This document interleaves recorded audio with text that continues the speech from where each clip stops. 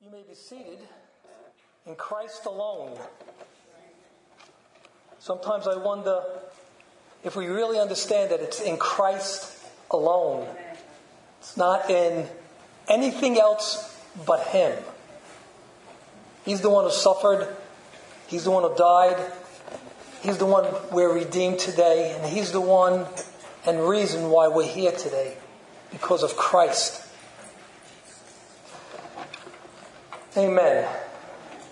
So before I preach, I want to read something to you. There's this email I get every Saturday night from my former professor. He sends it to all his former students and his current students.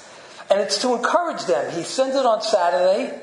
It's to encourage them because he knows many of them will be preaching on Sunday. And it's quotes from men that have died already.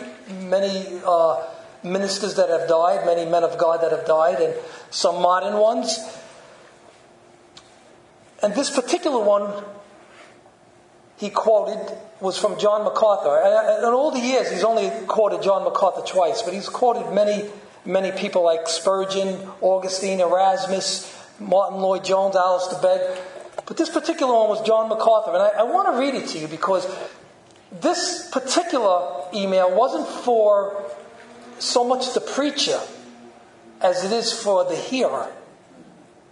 So I want you to pay attention. This is, I think, crucial when we are under the preaching of God's Word. He says this: I want to remind you that preaching is not a spectator sport. It is not a matter of sitting and watching. It's not a form of spiritual entertainment. Preaching is really a form of engagement. It's a conversation. And I've always believed that you get from it what you bring to it. And one of the things that expository preaching does is engage you beyond the preacher with the Scripture. That's the intention, that you bring your Bible, or today's day and age it's your app or with your phone or whatever you're reading the Bible from. And even if you sit back in the corners far away from me where I can't really command your attention, the Word of God can't command your attention because it's right there before your eyes and your hands. And that's very, very important because you're engaging when you come here, not with me. I'm merely a tool. I'm merely a light, a reflected light, to point you towards the true light, which is the Word of God. So it's not only the preacher's responsibility, but it's your responsibility. And I always said one of the dangers of coming to church week after week after week after week and walking out indifferent when you hear the Word of God preached, that is one of the most dangerous places to be.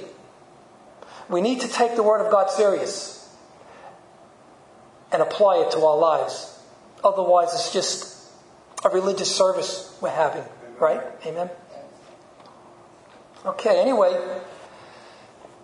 if you have your Bibles, or your phones, or your overheads, TV screens, turn with me to John 15. We're going to look at verses 17 through chapter 16 and the 4th verse there. Let me ask you a question before we read our text. Did you know that the world hates Christianity? This is nothing new. Ever since the birth of the church, the world has been hostile towards the true church of God. Do you know that?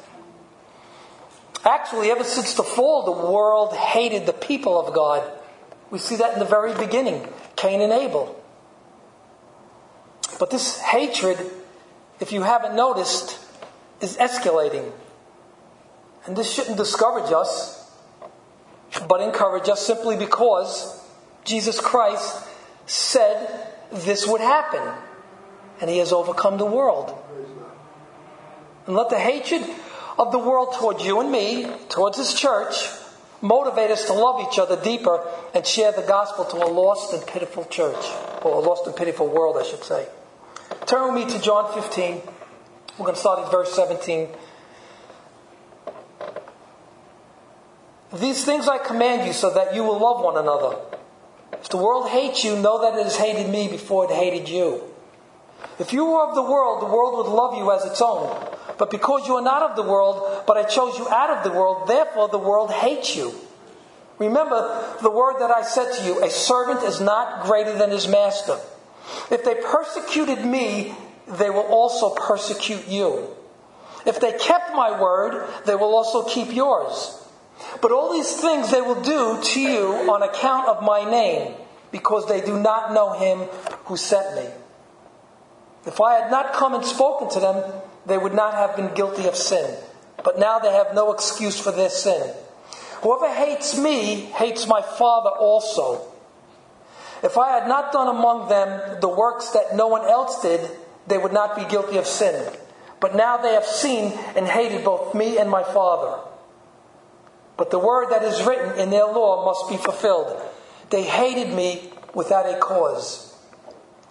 But when the Helper comes, whom I will send to you from the Father, the Spirit of truth who proceeds from the Father, he will bear witness about me. And you also will bear witness because you have been with me from the beginning. Chapter 16. I have said all these things to you to keep you from falling away.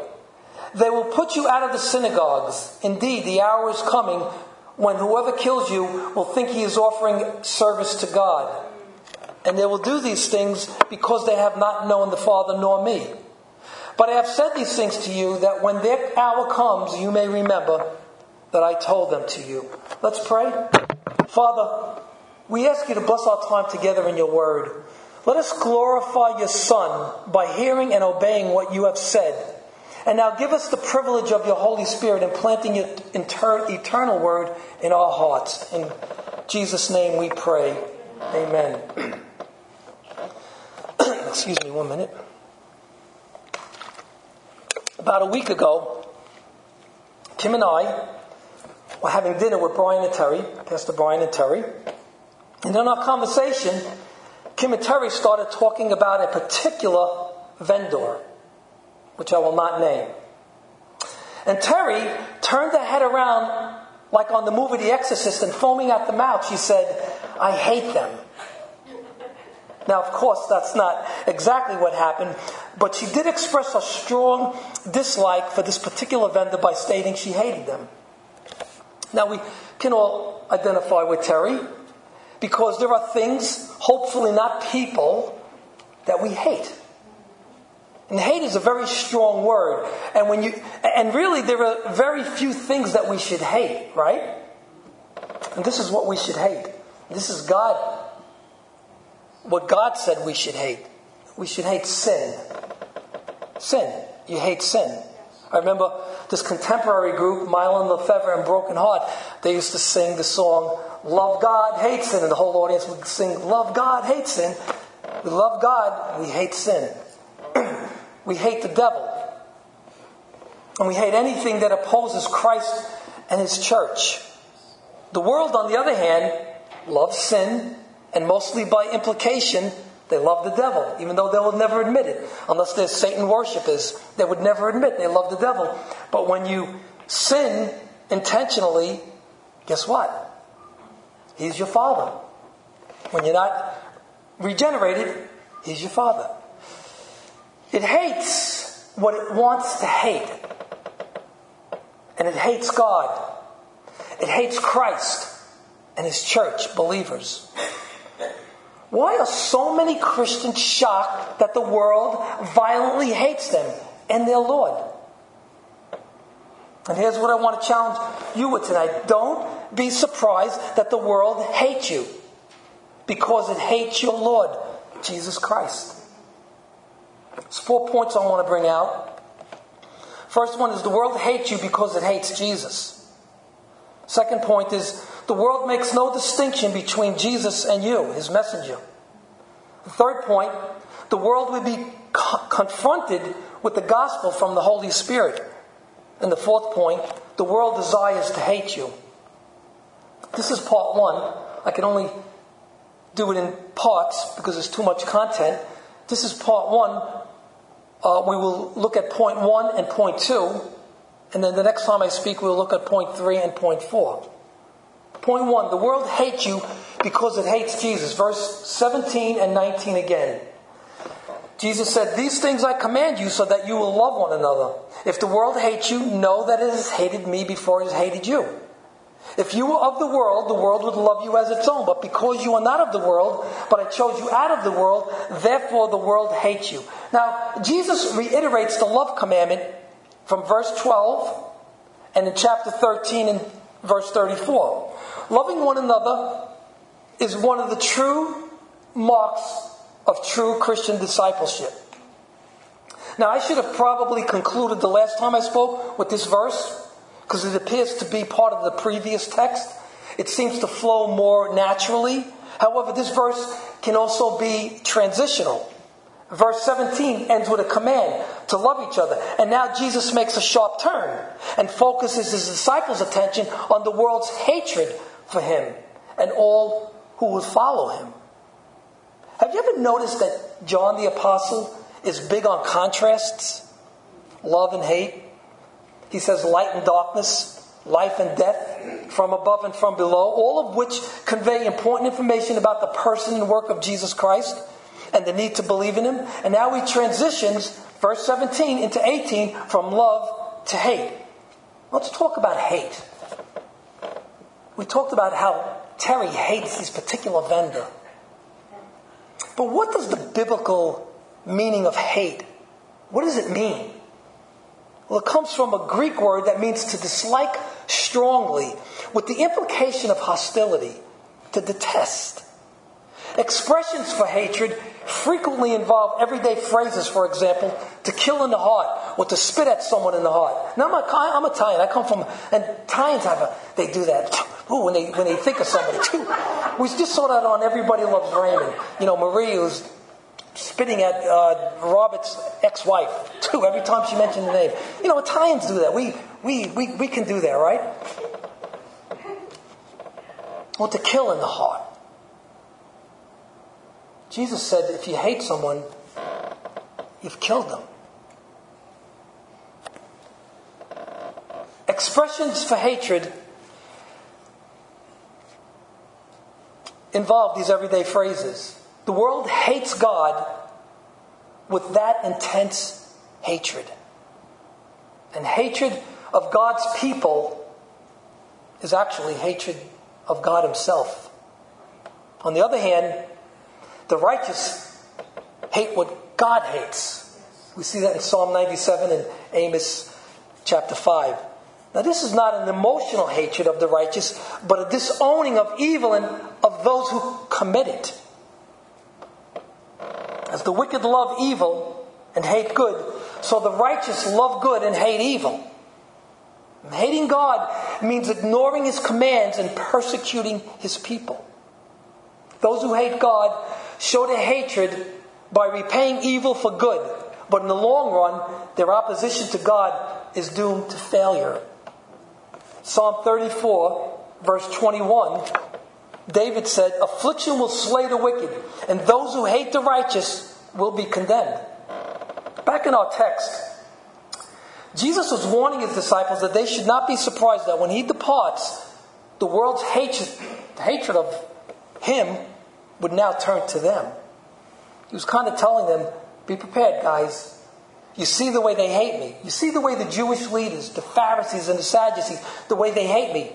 Well, that intense hatred is going to turn on you.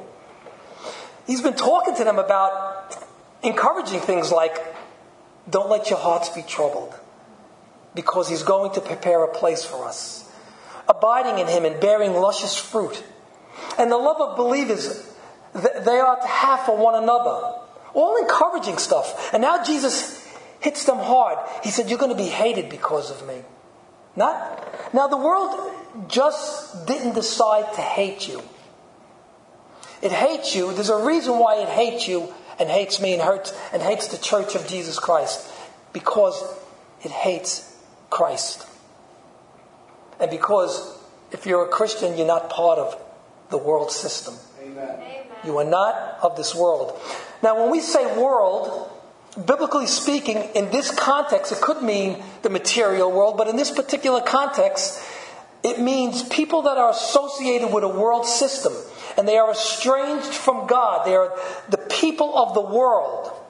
The Greek word for world is cosmos, and it's common in John's writings, and refers to the created moral order in active rebellion against God.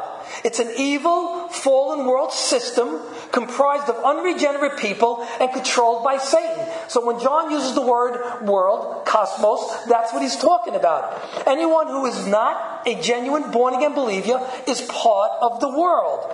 And this unregenerate world will hate you. And you and I, as Christians, are not part of it because Christ chose us out of the world. You were chosen out of this world. And here we go again. God's sovereignty and salvation.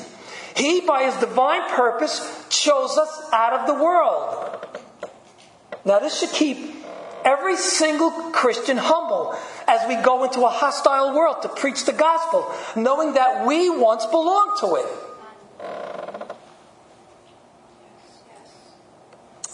1 Corinthians chapter 6, verses 9 to 11. Paul's describing people of the world.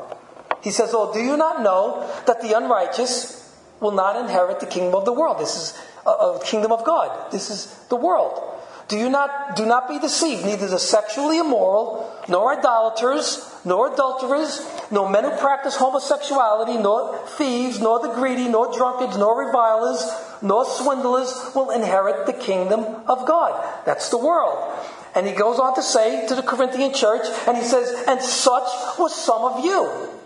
But you were washed, you were sanctified, you were justified in the name of the Lord Jesus Christ and by the Spirit of our God." So we were once part of that unregenerate world. So we need to preach the gospel to a hostile world with all humility because we were once part of that world. But God in His infinite mercy caused you and me to be born again and called us out of the world to be His own special people. As Peter said in his first epistle, that He called us out of darkness into His marvelous light. How glorious is that?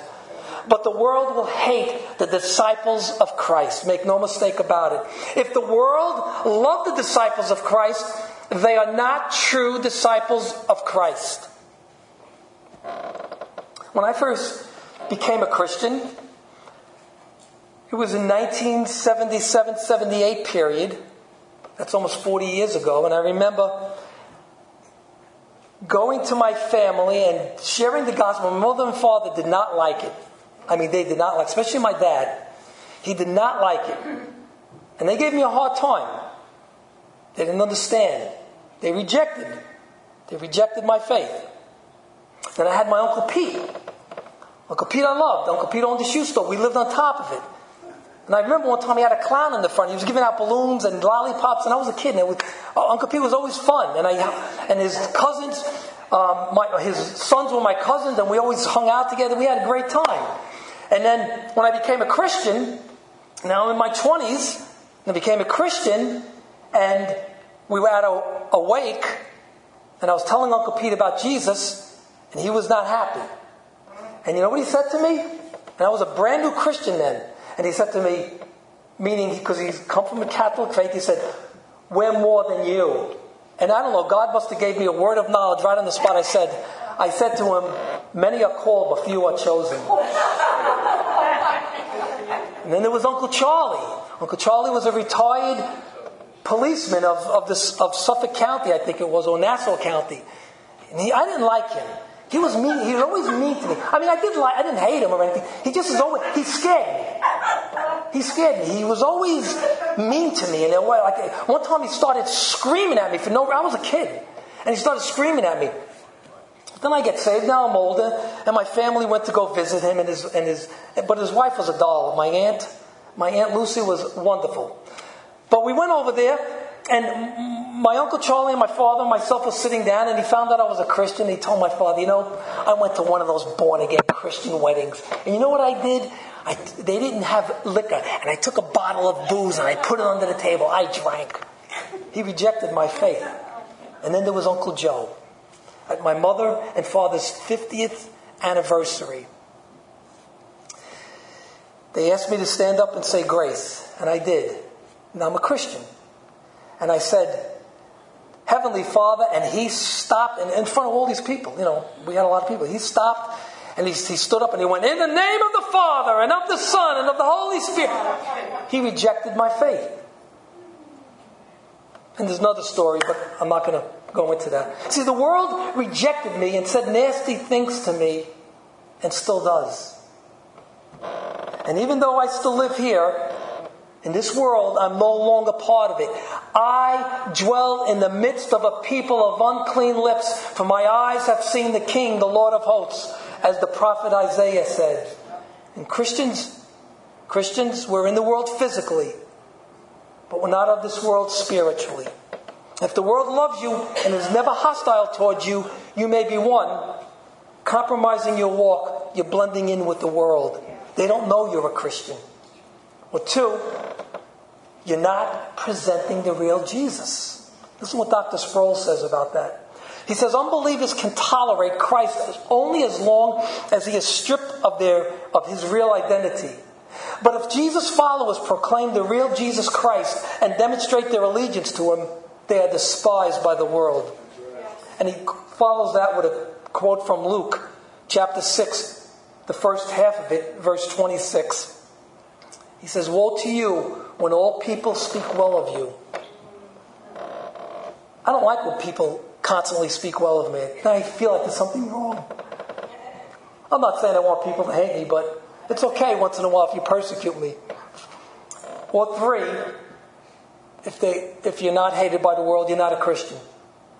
The world hates Christians. Now, you and I are not going to go into the world and be obnoxious so people know we are Christians. Don't be obnoxious. When I was a new Christian, I was kind of obnoxious. And I didn't know how to handle my faith, and I went in and slam dunked everybody with the gospel of Jesus Christ. I've learned to be a little more gracious now, a little more preaching the gospel with seasoning with salt. We don't look for persecution, but if we never experience it, we need to check to see if we are really committed to Christ as we think we are. Also, we don't physically separate ourselves from the world like the Amish. Or is it Amish? Amish. I'm always corrected at that. I always say Amish, and my wife always says Amish. We do the opposite. We go into the world and bear spiritual fruit. We bear converts. So don't be surprised that the world hates you because it hates your Lord Jesus Christ. That was point one. The world hates you because it hates Jesus. Point two. The world makes no distinction between Jesus and you, the messenger. Verses 20 to 25 again. Remember the word that I said to you, a servant is not greater than his master. If they persecuted me, they will also persecute you. If they kept my word, they will also keep yours. But all of these they will do to you on my account, or on account of my name, because they do not know him who sent me. If I had not come and spoken to them, they would not have been guilty of sin. But now they have no excuse for their sin. Whoever hates me hates my Father also. If I had not done among them the works that no one else did, they would not be guilty of sin. But now they have seen and hated both me and my Father. But the word that is written in their law must be fulfilled. They hated me without a cause. The first time Jesus said, a servant is not greater than his master, was in chapter 13, where he was referring to the humble service of a slave. Jesus, if you remember, washed their feet and said they should humbly serve one another as he had done. And if he was their Lord and master, they were to do the same, since a servant was not greater than their master. In this particular text, Jesus' point was they should not expect to be treated kinder than Jesus was treated.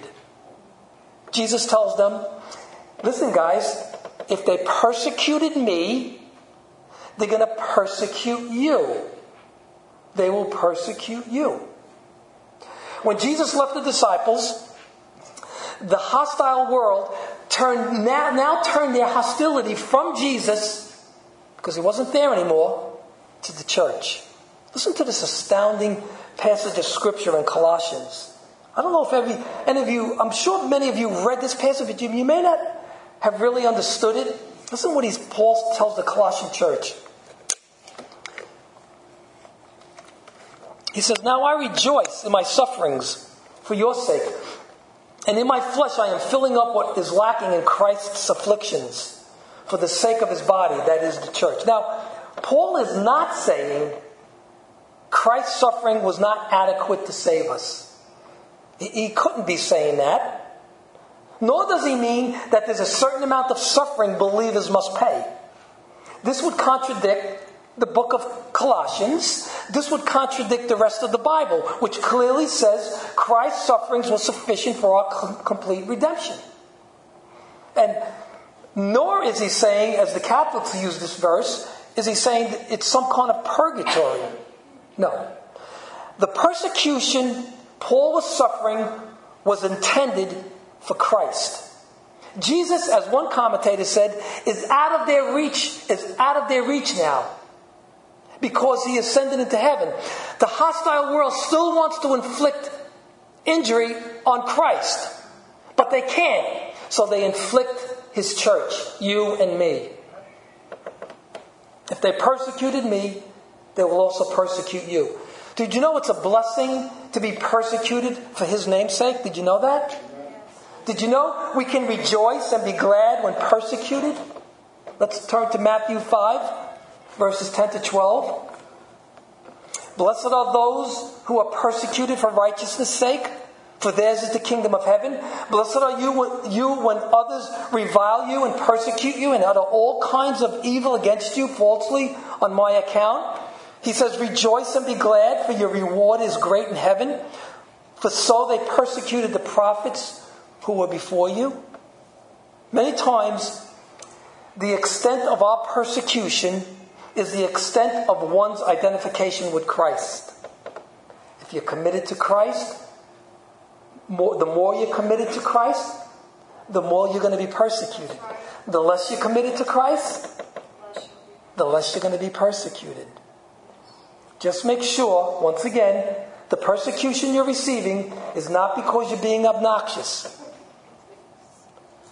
Just to bring some balance here, even when we are living a godly life, we don't always receive persecution.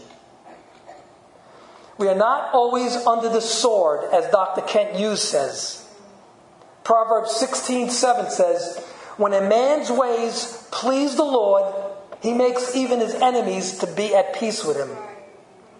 But, however, we never completely escape persecution from a hostile world.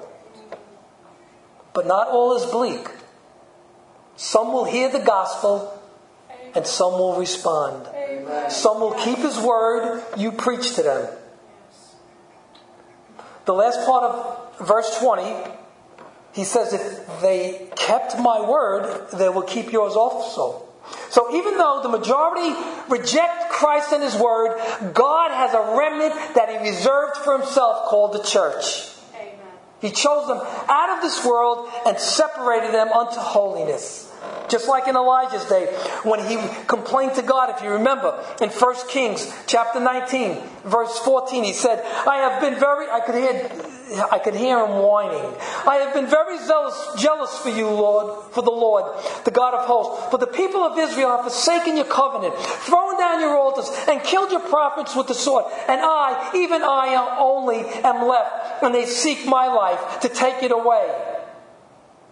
And God says, "Calm down, Elijah. Calm down." Verse 18, he says, "I will leave 7,000 in Israel, all the knees that have not bowed to Baal, and every mouth that has not kissed him." In other words, Elijah, you're not the only one. I have 7,000. I have a remnant. And God has always has a remnant. And the church is a remnant. He has a remnant that will keep his word. Matthew 7, verse 14. "For the gate is narrow and the way is hard that leads to life, and those who find it are a few." There's always that remnant that will keep God's word. Now it hurts. I know. It hurts to see people rejecting Christ. We should feel hurt. But great joy in seeing some come into His kingdom. When we experience hatred and persecution from the world, we may have a tendency to ask, why? Why? Why do they despise and hate us so much? Why do they want to hurt us? And the answer is simple. Very simple. They don't know God. And they don't know Jesus, His Son. Leon Morris, the great Australian theologian, said, the root cause of persecution is now traced to the world's ignorance of God. Andrew Kostenberger said, there is a 3-step logic. He said, when people oppose the disciples, it is because they oppose Jesus.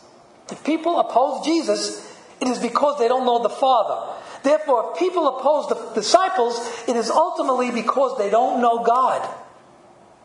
And I think it's so ironic that we can ask anything in Jesus' name according to His will, and it will be given to us, right? Didn't Jesus say that? And yet at the same time, we will be hated and persecuted because of His name.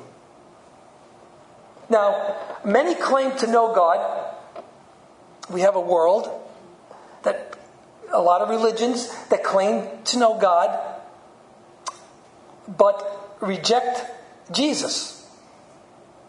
And some even claim to know Jesus, but as R.C. Sproul said, reject His true identity. You see, if you reject Jesus, you don't know God. If you reject the person and work of Christ and all that entails, you reject God and can't possibly know Him. The Gospel of John, chapter 5, the second half of verse 23, Jesus said, and this is His words, not mine, whoever does not honor the Son does not honor the Father who sent Him. So there are many people today, Islam claims to honor Jesus, but they don't honor Jesus as God. Jehovah's Witnesses claim to honor Jesus, but they don't honor Him as God. The Mormons claim to honor God, but they don't honor the Son. You can't honor the Father without honoring His Son. So when you speak to someone about Jesus and they reject the message you bring to them and begin to treat you shamefully, remember they don't know the Father or the Son, and they are persecuting Christ, not you.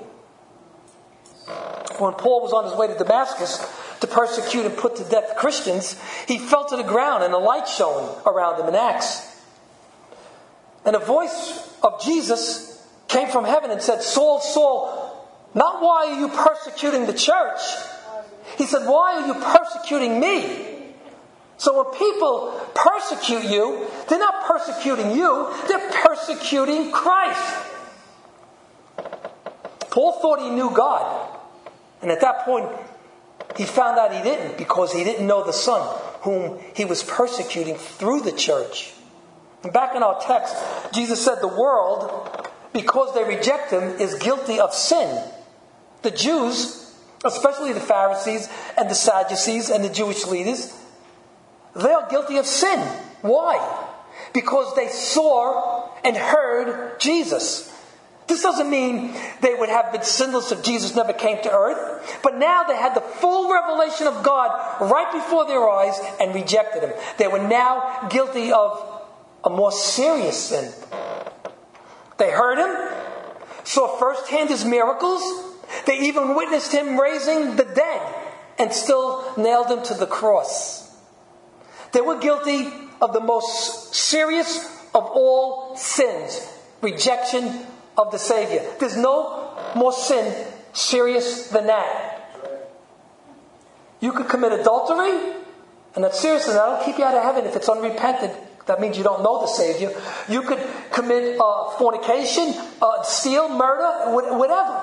It's no more, it's not as serious as rejecting the Savior. Because once you reject the Savior, there's no possible salvation for you. And we preach the gospel clearly, and someone rejects it, they are guilty of the most serious sin. They would be just as guilty as the Jewish leaders, I'm talking about today, who had the physical Jesus, Or even more, guess why? Because we have the completed Word of God. They didn't even have the completed Word of God. Yes, they had the physical Jesus, the full revelation before them. We have no, what kind of excuse do we have today? We have the full revelation of God. Dr. Carson says rejection of Jesus' words and works is thus the rejection of the clearest light, the fullest revelation, and therefore it incurs the most central, deep-stained guilt. They hated both the Father and the Son. The Father sent the Son. So it stands to reason that if you hate who God Himself sent, you hate who? God. When Jesus ascended back to heaven, the Holy Spirit came and filled the church, and they continued the work of their Lord and Savior, Jesus Christ, with preaching signs and wonders and healings. However, they were rejected by the religious leaders. They rejected Jesus because they rejected God. You see, when Jesus left, the persecution didn't stop. It just turned on the church. And it's still going on today, on you and me. By the way, the opposite is true for those who receive you. John chapter 13, verse 20, Jesus said, "Truly, truly, I say to you, whoever receives the one I send, receives who? Me. And whoever receives me, receives the one who sent me." There are times when you will give the gospel to someone and they will reject it. They are rejecting Christ and the Father. There are times when you give the gospel to someone and they receive it. They are receiving Christ and the Father. I want to read an article from Voice of the Martyr magazine.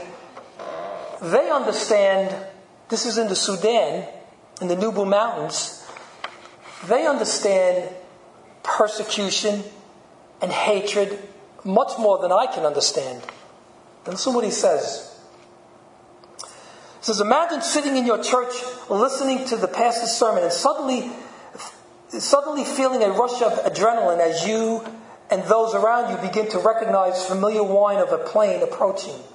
In an instant, everyone runs for cover, leaping into foxholes or seeking shelter behind rocks. Four of the most dangerous places to be in the Nuba Mountains are church buildings, schools, hospitals, and fields of crops. Sudanese government bombers target the shiny roofs of buildings and anything resembling a field of crops that might be used to help sustain those living nearby. They want them out of the region or dead. Although their church buildings have been bombed and they face continual threat of attack, believers in Nubu Mountains continue to gather faithfully for worship. In their ongoing difficulties, they have no one and nothing to depend on but God. They pray day and night, knowing their lives might be taken at any moment. And Christians in the region have countless opportunities to share Christ with the Muslims who flee the bombings with them. Pastor Matta, who works in the Nuba Mountains, said, because of persecution, because of hatred, because of a lot of things against us, it made more Muslims open to hear and listen to the gospel. So Christians continue to worship in the Nuba Mountains, encouraging one another and pointing Muslim neighbors to Christ. And for these persecuted Christians in the Sudan, those that reject them and harm them and kill them reject Christ and God. But their suffering, make no mistake about their suffering, from the hatred has opened doors for them to reach many Muslims who receive them and their message. In doing so, they receive Christ and God. Amazing. Finally, Jesus said in verse 25, but the word that is written in their law must be fulfilled. They hated me without a cause. Now, Jesus is quoting David in probably Psalm 69, or maybe Psalm 35, and had enemies who hated him without a reason. And if David, a mere man, was hated, how much more the sinless Son of Man who came from his line was going to be hated. But why would anyone, do you ever think about this? Why would anyone hate Jesus who came to set men free? I'll tell you why. Because Jesus convicts men of their sins, and men don't want their sins to be exposed. People want to live the way they want to live and have no one tell them how to live. But Jesus is not so much telling them to live as he is telling them to come to him and to be forgiven. And he will live his life through them. He's not giving them a bunch of rules and regulations. Do this, and do this. He's saying, come to me, let me forgive you, and let me live my life through you. He's saying, Enoch walked with God, but I'm going to walk in and through you.